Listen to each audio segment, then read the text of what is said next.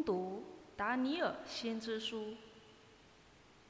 那时，阿匝利亚站在火中，开口这样祈祷说：为了你的名，求你不要永远抛弃我们，也不要废除你的盟约。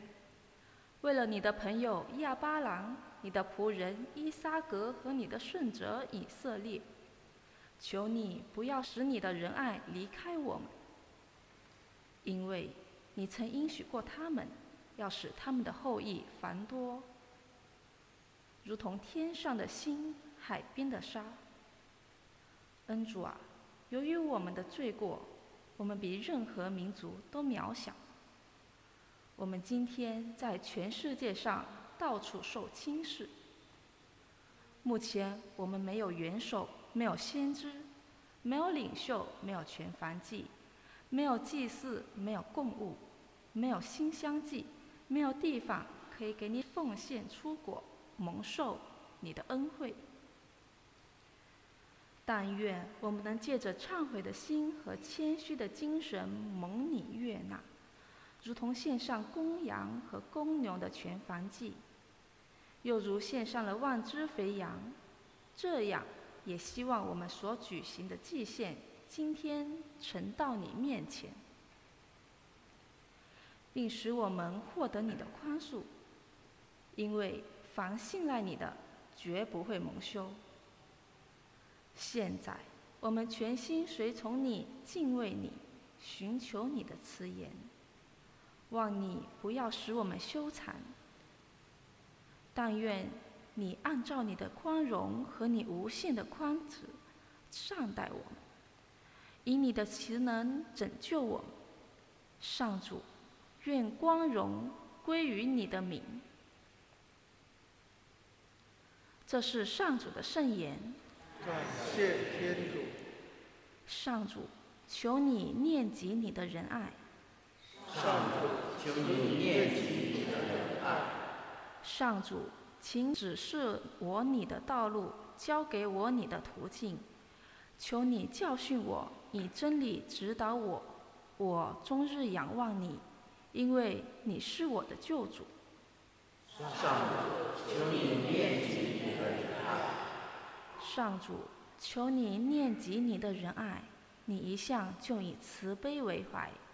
上主，求你忘掉我青春的罪愆与过犯，你慈爱宽厚，请垂念我。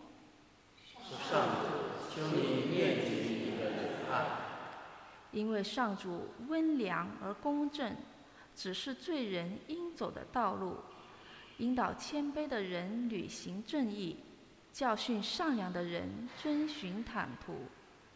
上主，求你念及你的仁爱。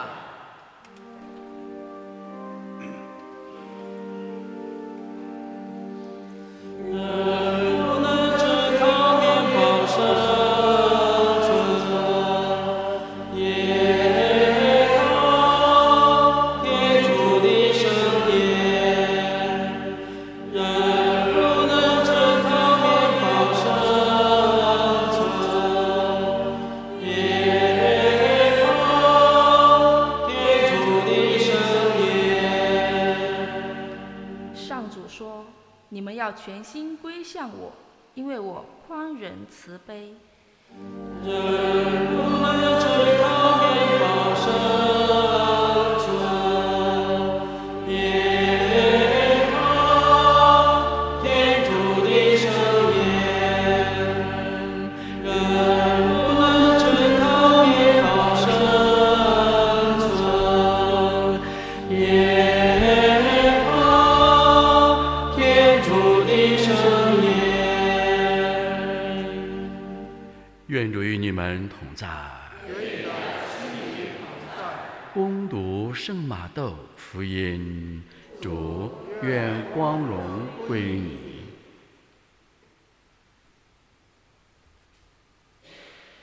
那时候，伯多禄前来问耶稣说：“主啊，如果我的弟兄得罪了我，我该宽恕他多少次呢？7次够了吗？”耶稣对他说：“我对你说，不是7次，而是70个7次。因此，天国好比一个国王要和他的仆人结账，他没有钱偿还，主人就下令要他把自己和他妻子、儿女以及一切所有的都变卖了来还债。那仆人就俯伏在地叩拜他说：主啊，宽容我吧，我一定会还清的。主人就动了怜悯的心，把他释放了，并且免了他的债。那仆人一出门，遇见了一个欠他100银币的同伴，就抓住他，扼住他的喉咙，说：还你欠我的债。他的同伴就俯伏在地哀求他说：宽容我吧，我一定会还清的。可是他不肯答应，反而把他押在监里，直到他还清欠债。其他的同伴看见这事的经过，都愤愤不平，便去把这事告诉了主人。于是主人把那仆人叫来，对他说：恶仆，你哀求了我，我就免了你的一切的债。难道你不该怜悯你的同伴，如同我怜悯了你一样吗？于是主人大怒，把他交给刑役，直到他还清全部债务。如果你们不从心里宽恕你的弟兄，我的天父也要这样对待你们。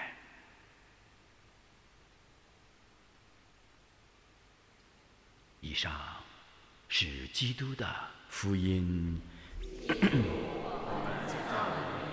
请坐。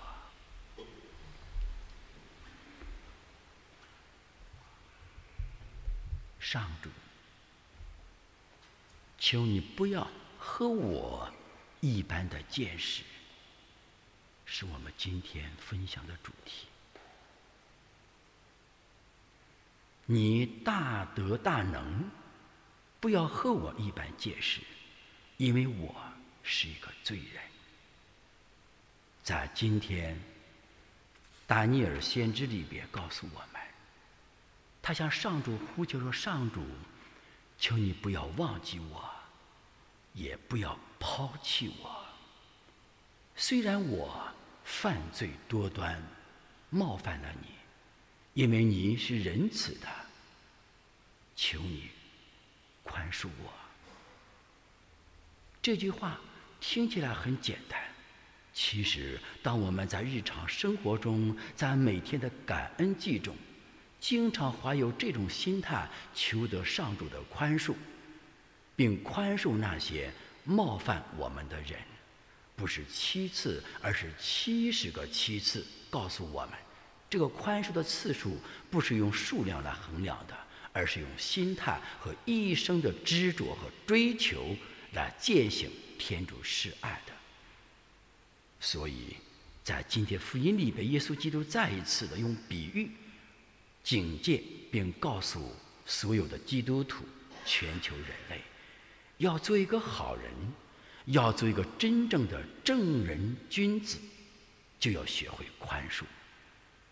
因为我们都是罪人，我们今天有一口气在人间活着，就是天主对我们仁爱的表达，对我们不和我们一般见识的表达。假如上主和我们一般见识，早会灭了我们，废了我们，不会有今天。幸运的是，耶稣基督他深深地爱着我们。当我们懒惰时，他宽恕了我们；当我们弥撒迟到时，时间迟到时，他不和我们一般见识，仍然让我们进教堂来参与弥撒。但是不要妄用天主这份恩赐，妄用一次，恩宠就少一次。所以我们现在从天主眼光看我们的罪过，天主宽恕了我们。但是我们自己一定要从自己内心深处看我们的罪恶多么丑陋。